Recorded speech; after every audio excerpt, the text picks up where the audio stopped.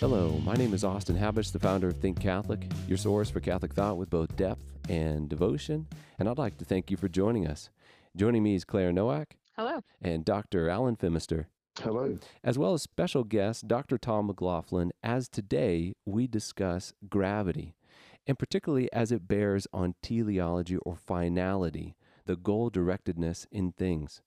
But first, the Catholic thought on the topic. And the Catholic thought, as it bears on the reality of finality or teleology in things, comes to us from the encyclical Humanae Generis, which states, "Philosophy, acknowledged and accepted by the Church, safeguards the genuine validity of human knowledge, the unshakable metaphysical principles of sufficient reason, causality and finality, and finally, the mind's ability to attain certain and unchangeable truth."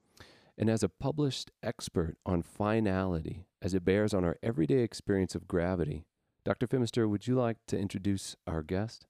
Yes, it's a tremendous honor to be able to introduce Dr. Tom McLaughlin, who was my colleague a while ago at St. John Vianney Theological Seminary in Denver, Colorado, where he's taught since 2002. He's associate professor of philosophy there and head of the pre-theology cycle. His master's and his doctorate at the University of St. Thomas in Houston, Texas, named, of course, after the angelic and universal doctor, St. Thomas Aquinas. Dr. McLaughlin's interests are particularly focused on natural philosophy, and he always had terrifyingly profound and interesting things to say whenever we had faculty colloquia in Denver. But he has to know about absolutely everything else as well, because he has to preside over the philosophy cycle and ensure that your future priests know what they're talking about when it comes to reason. So there we are. So yes, and he publishes on these sorts of things all the time. Recently, something just appeared in the Thomist. Yes, I'm very much looking forward to finding out whether or not gravity does, in fact, really exist or not. Well, thanks for joining us, Dr. McLaughlin. Maybe to kick us off, could you give us maybe a sweeping overview of the difference in the thoughts between Newton, Einstein, and then Aristotle when it comes to the question of gravity? Yeah. So first, thank you very much for that introduction, Alan. It's good to hear from you again. And Austin, thank you very much for having me on and for talking to me here. Mm-hmm. And hello, Claire. It's good to talk to the three of you. Mm-hmm. Austin, you and I got interested in talking about this when I was thinking about something called natural place. And natural place is a lot bigger notion in some ways than gravity, but gravity seemed a good way of focusing on this topic. And it's often thought of as something Aristotelian that was disproved by modern science centuries ago. And I really don't think that's true. So that's kind of where this thinking and talking is coming from. And a good way to think about gravity in Aristotle is to begin with the really obvious observation that heavy things fall, they go down. And then if you add to that the fact that the Earth is spherical. By Aristotle's time, the Greek philosophers and some others, some of the mathematicians, for example, knew that the Earth was spherical. And you can see that this raises a question: what does it mean to fall down? What does it mean to go downward if the Earth is a sphere? I mean, what's happening on the other side of the Earth, for example? And pre-Socratics and by Aristotle's time, the thought was, well, down means falling toward a center. And then this gets confirmed by a number of observations and by some geometry. So the weight or heaviness then is a kind of tendency to a center.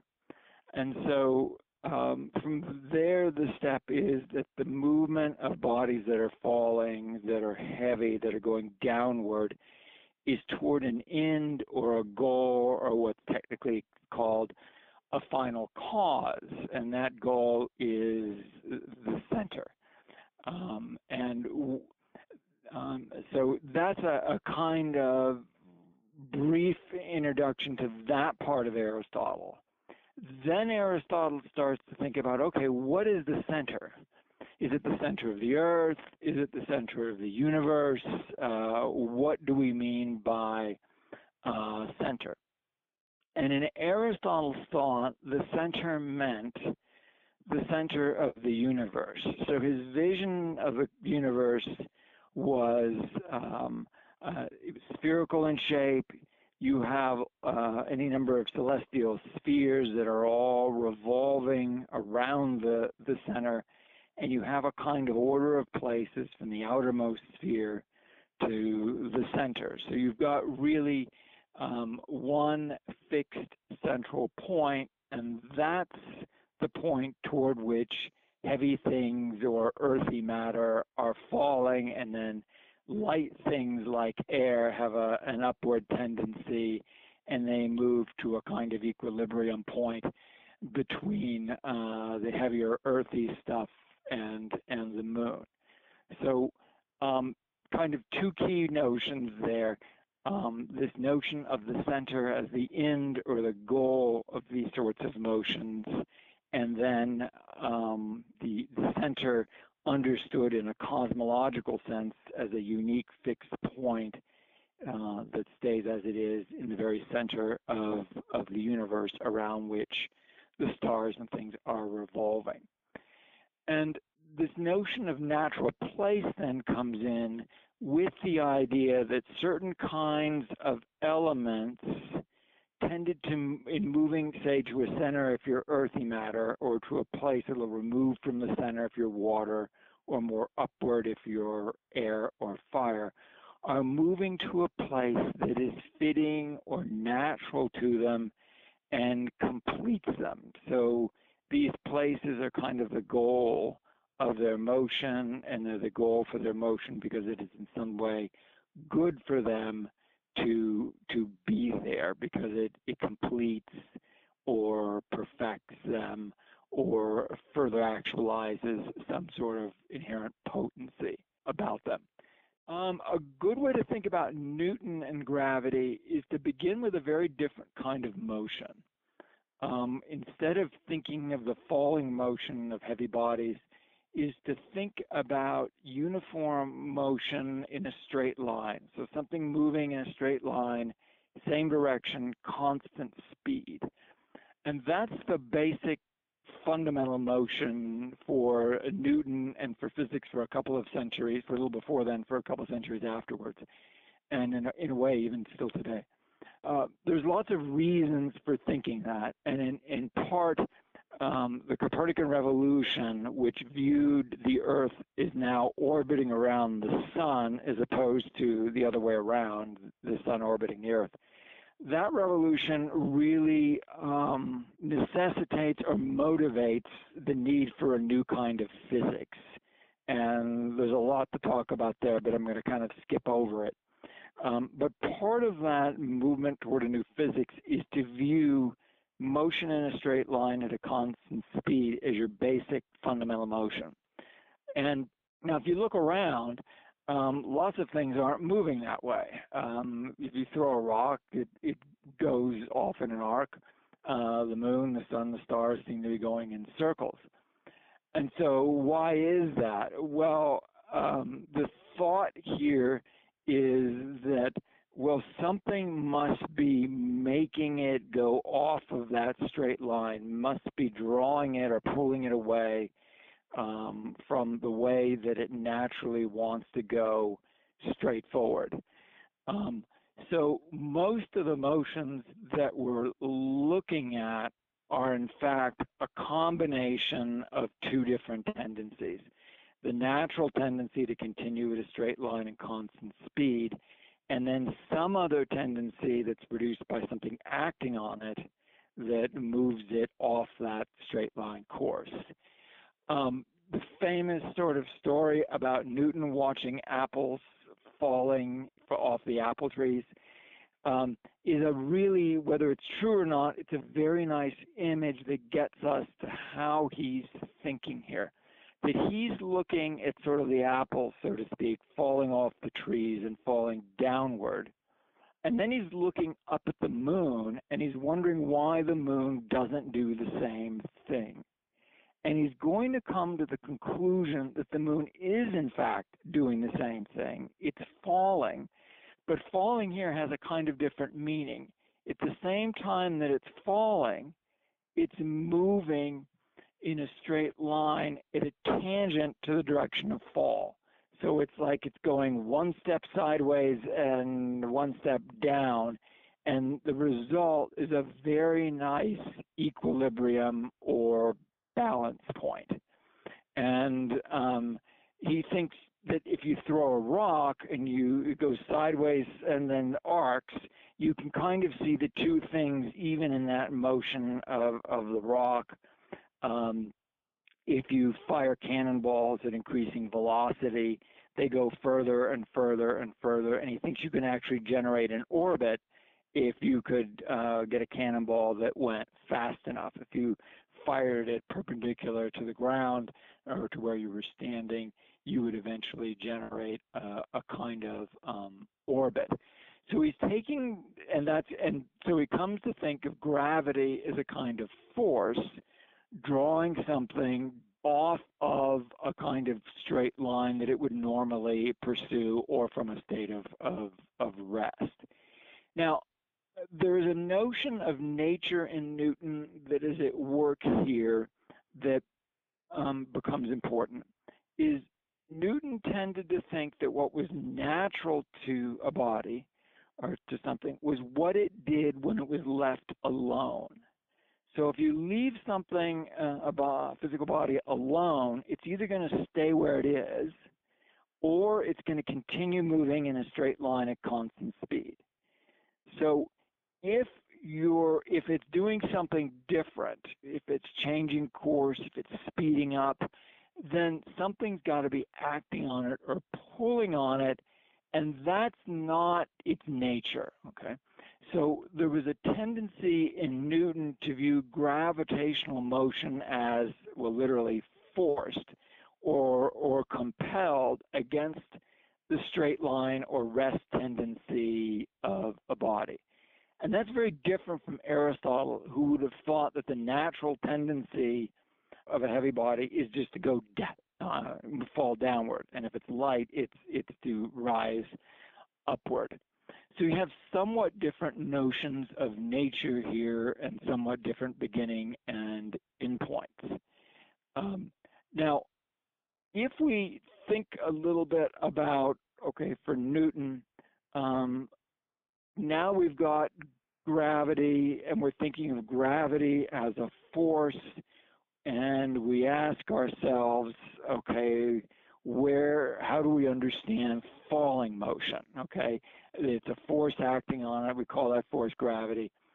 And Newton thought, usually we talk about in terms of gravitational attraction. Two bodies are attracted to each other according to their gravity, the force of gravity drawing them together. But if you really work that out, what you have in Newton is also the notion of a center of gravity. So that when a body is falling because of its gravity, it's also falling towards a center. That's a kind of similarity, actually, between Newton and Aristotle. So if we think of the center of gravity of the Earth, it's somewhere near the geometrical center of the Earth. If we think of the center of gravity of the Earth and Moon, it's a little below the surface of the Earth, and the Moon is actually orbiting that point, and the Earth, in a way, is orbiting around it as well. If you think of the solar system, we say it's sun-centered, and that's a kind of shorthand way for saying that the center of gravity is within or right near the edge of the sun, and all the bodies, including the solar system, including the sun, go around that central point, even though it's located right within the sun. If you could look at a double star system, you would find two stars orbiting around each other. You would find that the center of gravity is actually at some place located between them. And that's what they're both orbiting around. And that's sort of, if you could drop something and let it just fall, something would fall toward a a center of gravity. And even if you have, like in Newton, when you calculate the force of gravity and you have two bodies, what you tend to do is you assume that all the mass is concentrated at the center. So even in the equations for gravity, you have this notion of a center that's sort of silently present in the equations. So the notion of a gravitational center shows up in Newton. And like I said, that's a kind of affinity to Aristotle. There's a major difference. For Aristotle, you have one center of gravity at the very center of the universe. For Newton, you have a whole multiplicity of different centers of gravity. The Earth has its own center of gravity. The Earth-Moon system has a center of gravity. The solar system has a center of gravity, and you can work outward from there. And they're, as it were, even nested within each other. That's a very big kind of cosmological difference, and it's going to raise a number of problems that maybe we'll get to later. When you think of natural place, or an explanation in terms of natural place, and you're explaining motions in terms of natural place, you're really explaining it in terms of final causality or in terms of a goal.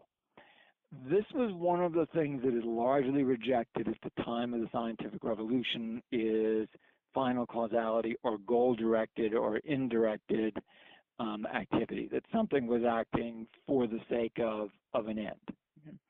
So that notion is not really invoked by most physicists and other scientists in thinking about gravity in a Newtonian sense. But the odd thing is it's there. And by there, I mean that you do have a center. That is, the constant tendency of bodies is to gravitate toward that center, or whatever center is relevant to them. And most importantly for Newton, Newton said he didn't know the cause of gravity. We don't know the cause of gravity. So he's really understanding gravity and the way the force of gravity works with regard to that center and to motion toward a center. So it's, even though I think that explicitly the sciences don't appeal to final causes, and even though they disavow them, and many scientists will, it's often implicit in what they do. And so part of what I want to argue is to make what's implicit explicit, and to try to indicate why you do have goal-directed activity in gravity, especially Newtonian gravity, and why that is in some sense good for a falling body. And I'll just come back to that a little bit later. Just briefly on Einstein and gravity. A good way to think about gravity is, in a way, actually, oddly enough, to go back to Aristotle and begin with falling and think about a falling motion. You know, I love amusement parks, and when I was writing my doctoral dissertation, I once took my nephew to an amusement park and said, look, I'll pay if you go to the amusement park with me, but I need to go on all the rides that have me falling.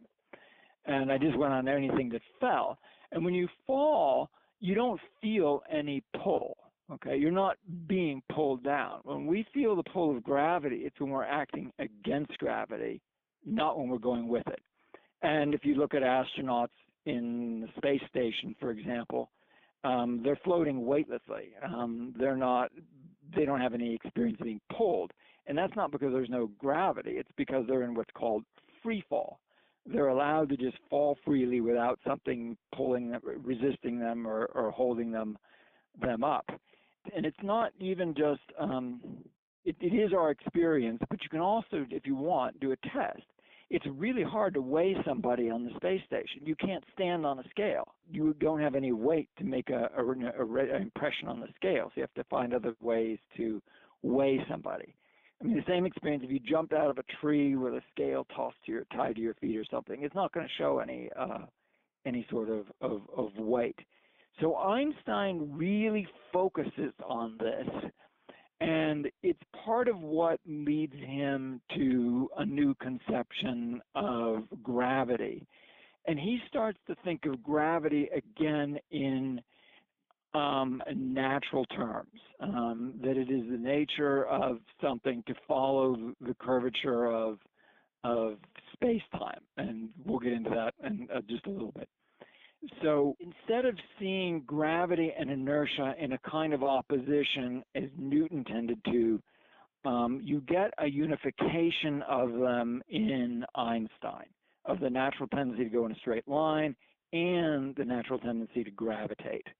Okay, so that's a fairly significant change if you're thinking about gravity and natural place, is to be able to view gravity. Oh, that falling motion is natural to the thing. So let me leave that there. Now, the other thing that's hanging out there coming from Newton is the reason Aristotle thought that you could only have one center to the universe, one of the reasons, is because he thought everything that is heavy is just going to fall together into that one place. You're not going to get a multiplicity of places, because if you have like 3 places, they're all going to tend to fall together. And that is one of the arguments he gives. Something like that shows back up in Newton. Not explicitly with Newton himself, but in later physicists, they're thinking about something called Olber's paradox. And they're wondering, if you have lots of centers of gravity, why that doesn't happen, why things don't just all fall together. Or the standard answer was because there's just heavy bodies extended ad infinitum, and so the ones far away are pulling on the ones nearby, and the result of that is it keeps everything from just falling together into one big mess. The problem is when you work out the mathematics of that, then nothing should fall gravitationally at all. That the result would be you wouldn't have gravitational motion, that everything would just be pulled apart. So that was a kind of paradox. One of the things that happens with general relativity in Einstein and Big Bang cosmology is the notion that the whole universe is expanding. And this is part of an account of how you can get different centers of gravity, or a multiplicity of centers of gravity, but they don't all fall together and they don't pull everything apart. At the highest levels, you don't have a center of gravity anymore. You have something very, very different that has to be explained and approached in a rather different way. So that's just, without going into more detail, I think that sets us up to talk about natural place in a more contemporary context. Doc, so the question I would ask, well, first, just a preliminary comment. Thank you for that overview of those 3 great thinkers, very concise and intelligible.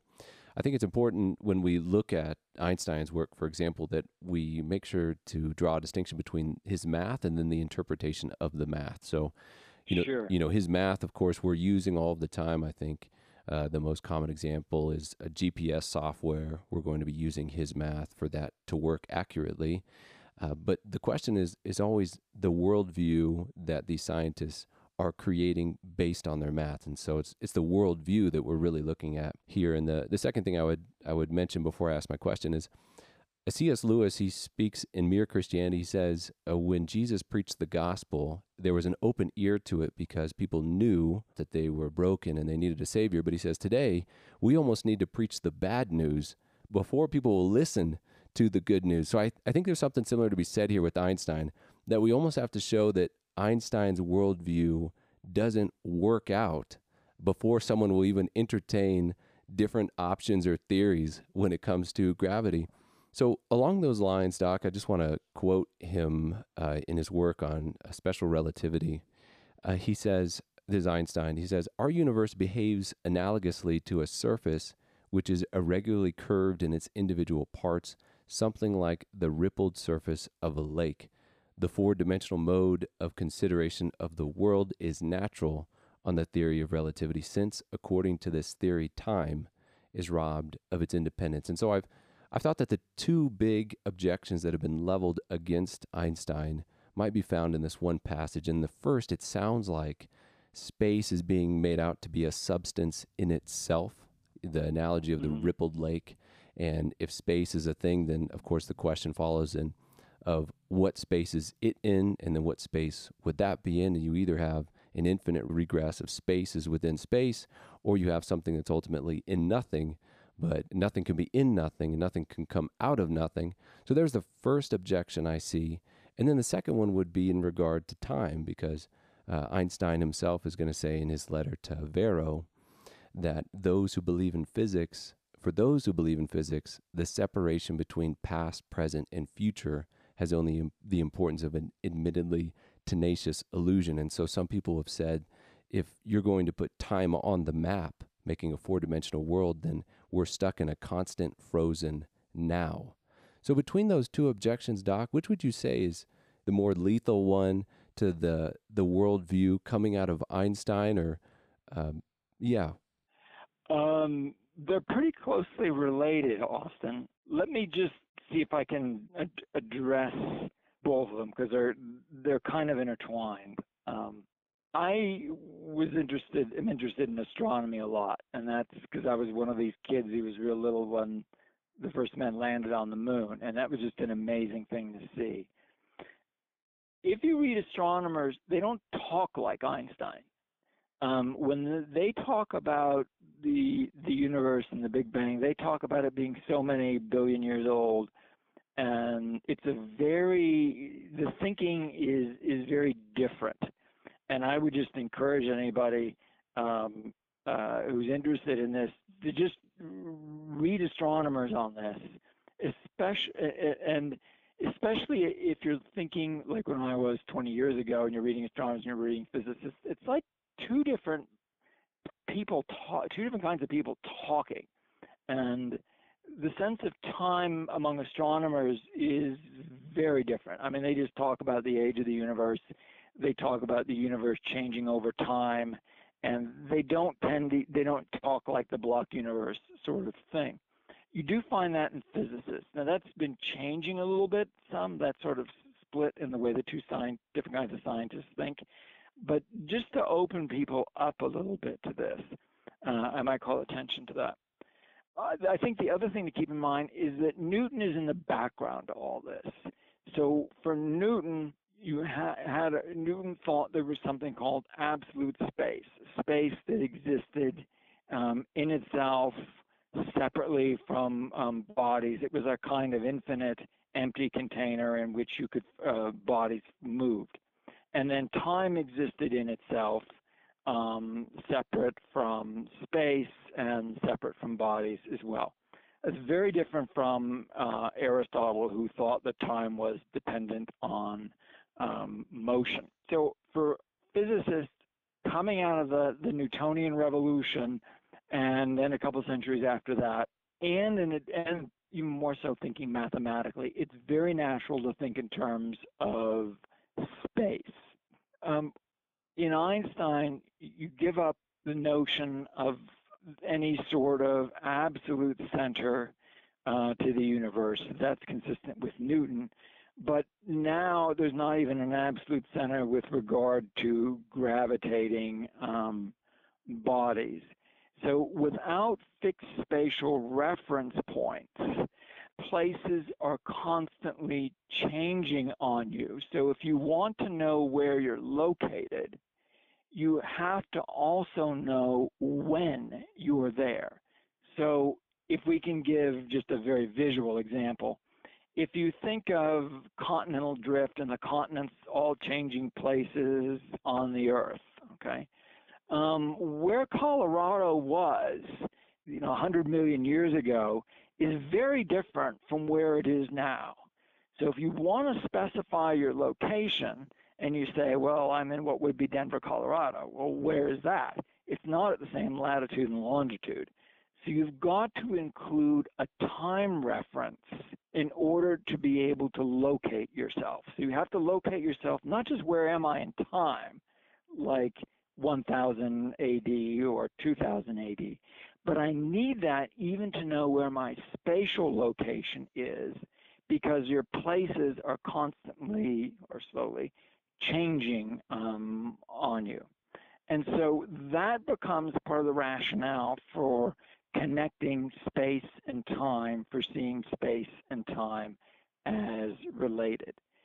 Now, the predominant interpretation among physicists has perhaps been to think of time then is like a spatial dimension, but like it in a very strong sense, that all times are sort of realized, and you get a kind of four-dimensional block rather than the change of a three-dimensional whole. Okay, and in a sense, you have a spatialization of time, and there was a famous debate between Einstein and Henry Bergson on this sort of stuff early in the 20th century. What I would want to suggest is it's not just because it's a mathematical approach. I think that's actually an interpretation that's mistaken. And what I would appeal to is, some of us, I know when I was a kid, I loved to draw timelines. You can draw a line and you can mark different times on it. You can draw somebody else's timeline on it and mark different times on it and so forth.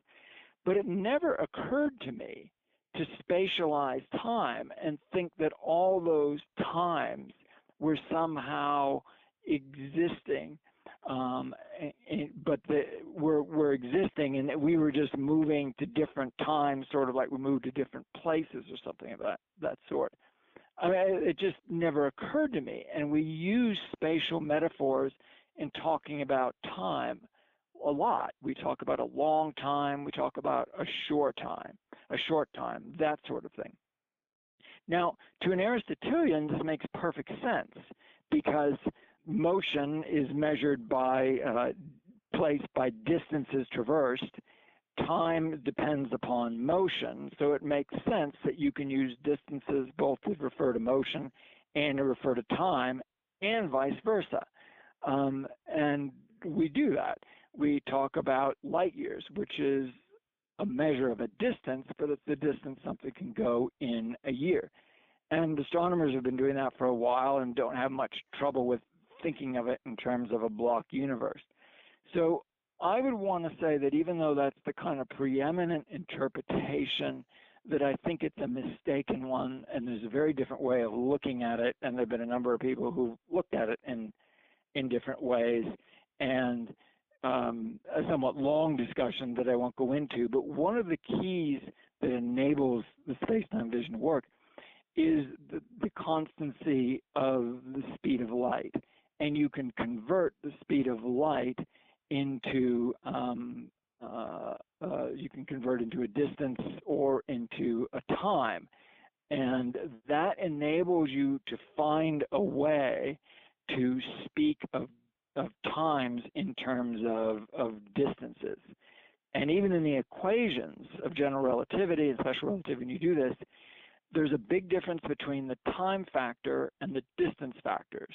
The time factor has a minus sign in front of it and has the speed of light, c, the constant, as multiplied by it. So it's even different in the mathematics. Okay. So that said, I think the space question, I think the argument that you gave for that is good. The question is there something that, as it were, a kind of first or fundamental body that is the kind of boundary of the universe, so that it's not space that we're moving in, but kind of in some sort of ultimate container. And I would incline for something more like the latter, and would point to things like dark energy. And even Einstein seemed to come back to some sort of view of the ether, a very different kind of ether later on. And you can find different sorts of statements in Einstein on that kind of, on the question you were raising. So I spent much more time on the second question than on the first. I think the second one has the sort of answer I was indicating. The first one, it's a little harder to see what would the alternative be, okay? What kind of entity bounds the universe so that the space that we're talking about is a feature of that sort of entity. And I just threw out dark matter as a dark energy as a possible candidate. That would be sort of my initial statement on that. Thank you, Doc. So if we're looking at these different theories of gravity, if things don't fall because of a warped space, and if things don't fall by a kind of external pull, and Newton will even explicitly mention a subtle spirit causing these gravitational pulls, then how would natural motion give an account for gravitational motion? Okay. So in Aristotelian thought, efficient causes and final causes are correlative, okay? So an efficient cause is what we more typically think of as a cause. We think of it as an agent that acts on a thing and makes it do something. And then a final cause is the goal or the end. And in Aristotle, and for Aquinas, those are correlative. And what he means by that is that every agent acts for an end, and without an end, there is no action, okay? So there has to be some inclination to an end, or else you can't act at all.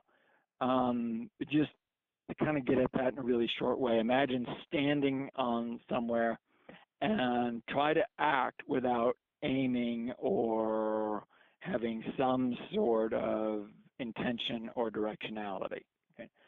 And on the other hand, if there's no efficient cause, nothing gets done because there's no agent that can make the action happen.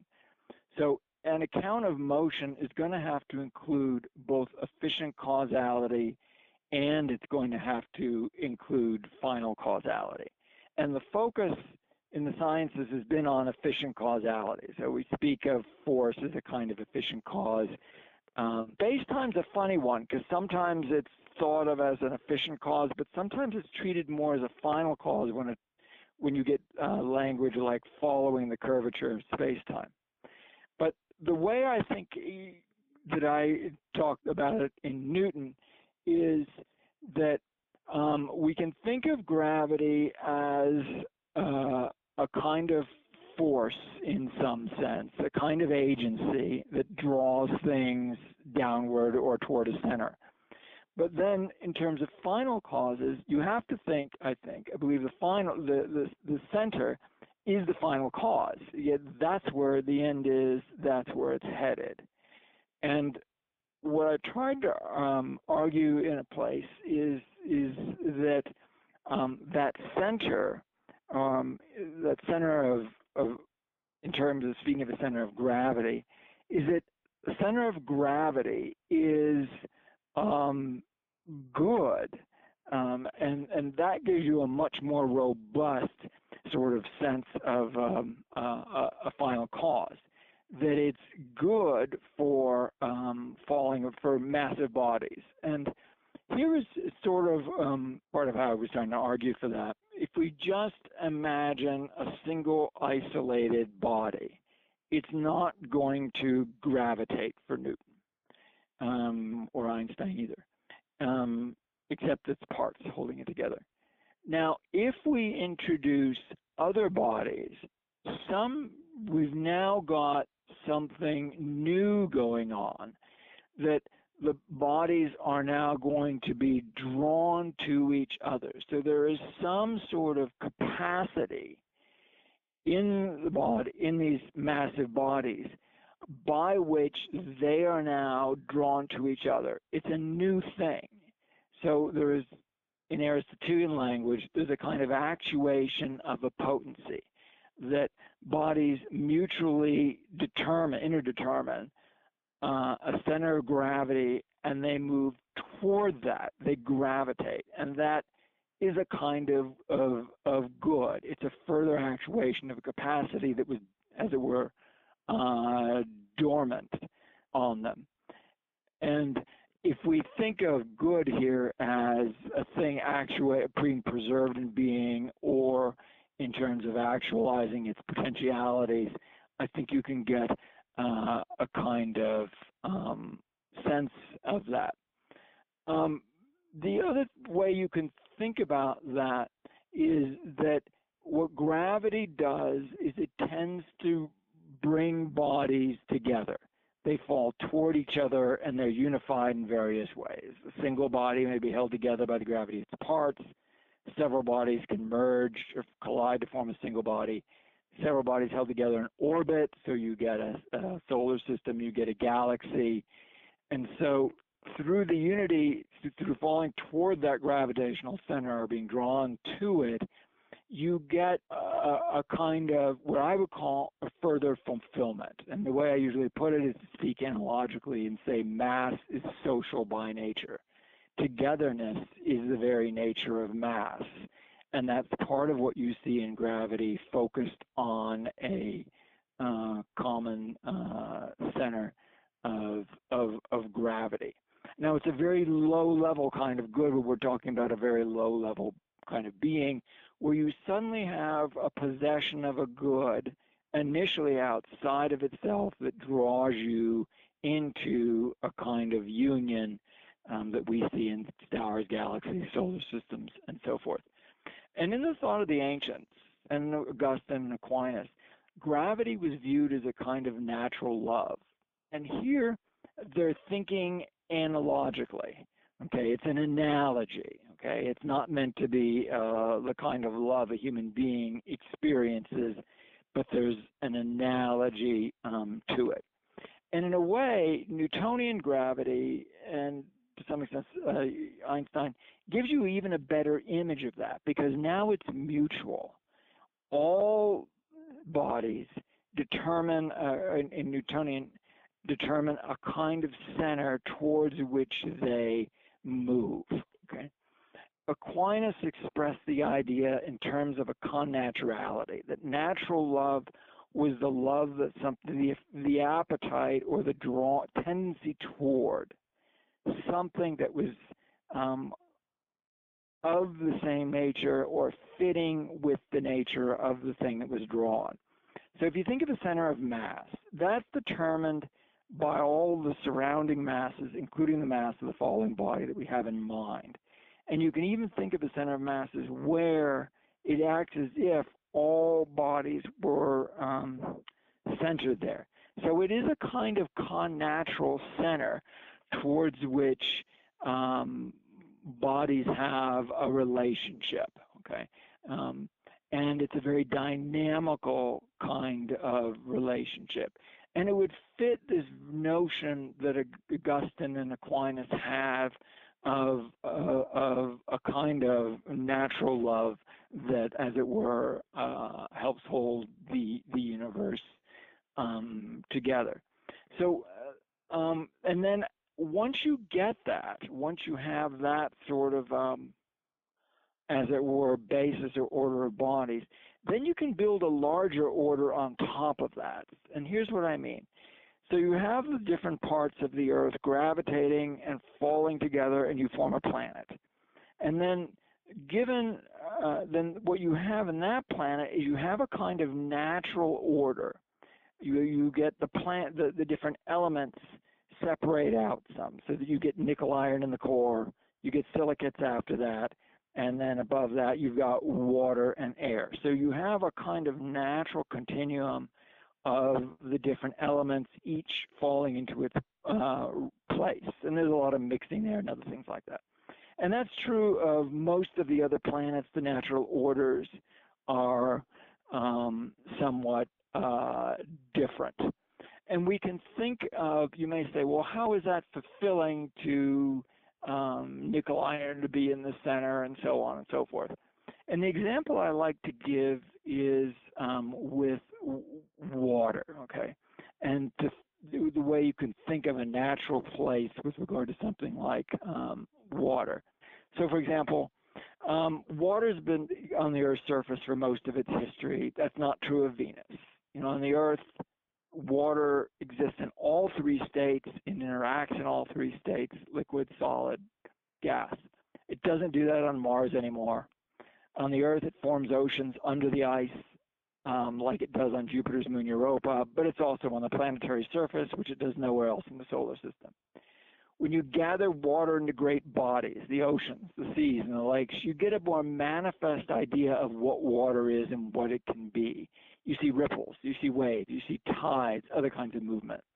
When water pools in great basins, it slows the process of evaporation. It conserves water by reducing the surface area per unit volume. When you put water together, water molecules together, they don't divide very easily. You have a certain surface tension what you have when you have many of them together. So water has these many natural capacities that are actualized and they're manifest on the Earth. And water gets to do cool things on the Earth because it's very chemically reactive. It's very mobile. You have water cycles. You have this relationship to living things. So on the Earth, water can be more fully what it is than any other place in the solar system. Now, there may be other planets in the galaxy in which that's also true. And so what we would say is, look, water is a good place, though it's not the only good place. I mean, the Earth is a good place, but not the only good place for water to be.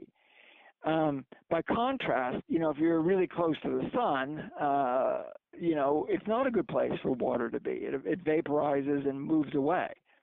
So this is part of the sort of argument to kind of rehabilitate a notion of natural place, is to begin with mass, an ocean, the idea of centers of gravity, to speak of them as good in terms of the fitness for massive bodies, for the unities that they form, for the places that they then establish for various elements and chemicals, and then the fulfillment that those chemicals can have in different places. So, Dr. McLaughlin, I hear you saying that gravitational movement is movement towards a good. You mentioned a further actuality, a further a unity. And so these inanimate things are pursuing goods, but obviously they're doing them without thinking. And so from this point, Aquinas is going to pick up what will be his fifth proof for God, which I'll quote here. He says, "Now, whatever lacks intelligence cannot move towards an end unless it be directed by some being endowed with knowledge and intelligence, as the arrow is shot to its mark by the archer. Therefore, some intelligent being exists by whom all natural things are directed to their end, and this being we call God." Now, Doc, I would like to hear kind of your thoughts on that argument and gravity viewed as a natural motion as a point of departure for that argument. Do you feel like it's viable? Yes. So one way to think about what I'm doing is I'm focusing especially on that first premise. We see that things which lack intelligence, such as natural bodies, act for an end. And I'm trying to say, yeah, we see it in gravity. And if we look very carefully and interpret a lot of the science well, we actually see a better account of it than we saw in Aristotle. So that's the sort of focus of what I've been doing, is really to focus attention on that first premise and make a good case for it. Because what's happened is, for the most part, this is not how we think about the natural world. We don't think of it in terms of final causality. And that's partly a fallout of the scientific revolution and the giving up of thinking in terms of final causality in nature. Arguably, the rejection or abandonment of final causality in nature, that rejection arguably had a far greater and more far-reaching revolutionary import than any of the political revolutions that have happened since. It's huge. And so part of where this argument lands is to work against that error to point to a truth that no, we see goal-directed activity by things that don't have any intelligence in the most familiar inanimate motions around us. So that would be my kind of initial comment. And then the sort of idea here is if you have final causes or action for an end, no matter by an unintelligent thing, no matter how much you twist and turn, I would like to argue, that is going to require some kind of foreknowledge or some kind of intelligence that can map a thing with what it does not have and provide a kind of way to get there. Now, that's not to say that God is pushing a falling body. No, God built a nature into it by which it has an inclination toward an end. But eventually, if you think you're going to have to have an intelligence behind that can map sort of thing where a thing is to where it's going to go, which doesn't exist yet. He's got to build that sort of intelligibility, that sort of inclination into it. Now, how he does that is sort of a marvelous thing and quite a story. But at some point, you're going to have to bring intelligence into the picture.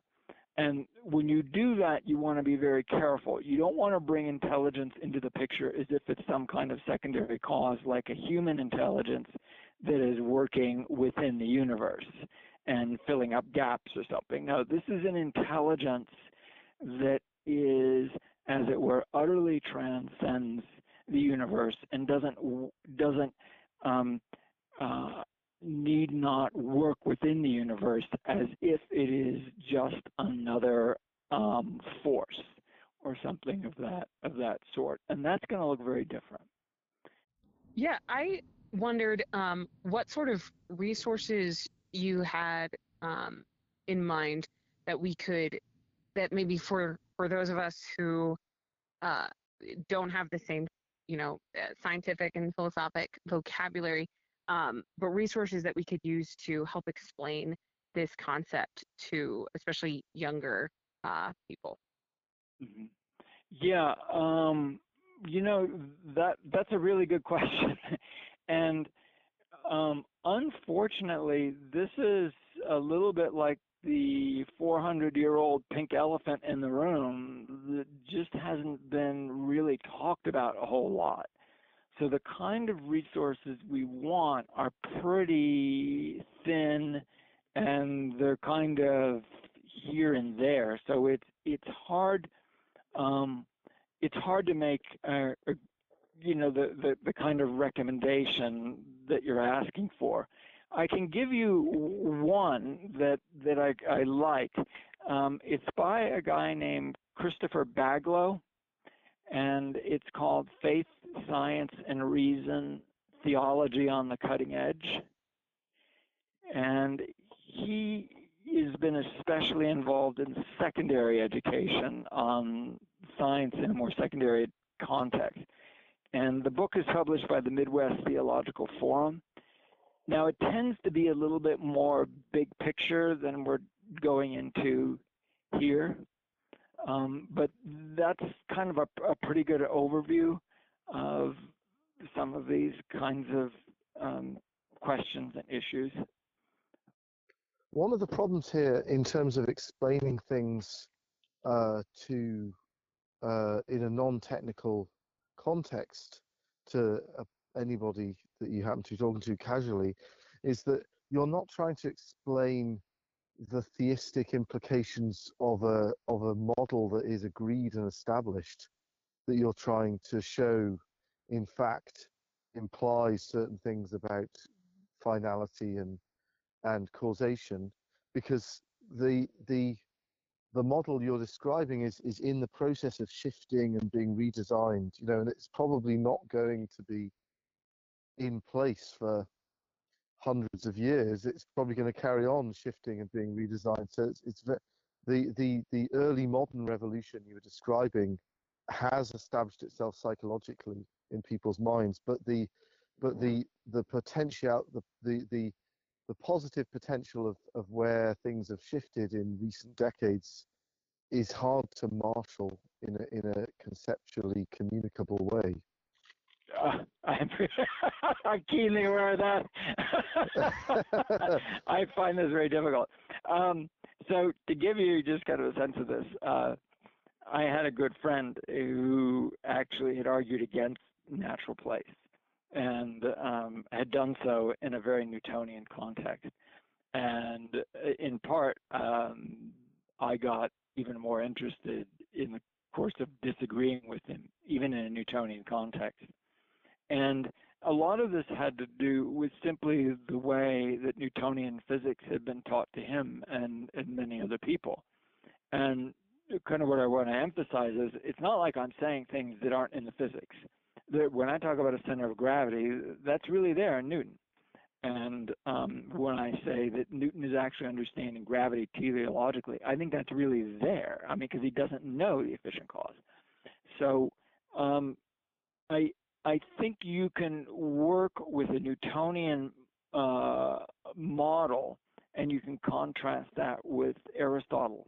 So and to some extent with general relativity and special relativity and Einstein. I think the problem actually, more than the fact that the models are slowly changing, is that they're so complicated. It's just not an easy thing to understand Newton or to understand Einstein well enough to talk about this, let alone understand it. Be able to explain it to somebody. And I don't know of an easy way around that problem. Well, thank you, Dr. McLaughlin. What I've gathered from our conversation is that gravity is a lot more nuanced and honestly mysterious than I think we tend to think. And even more than that, as I believe you're speaking to here, that it is evidence for finality or teleology. And further, as Aquinas thought, points to the existence of God. And so thank you for your work, and thank you for joining us, Dr. McLaughlin. Thank you. Thank you very much. Appreciate it, Austin. Thank you. Thank you, Tom. It's nice to talk to you again. Okay, good to talk to you too, Alan, and good to meet you, Claire. This is Think Catholic.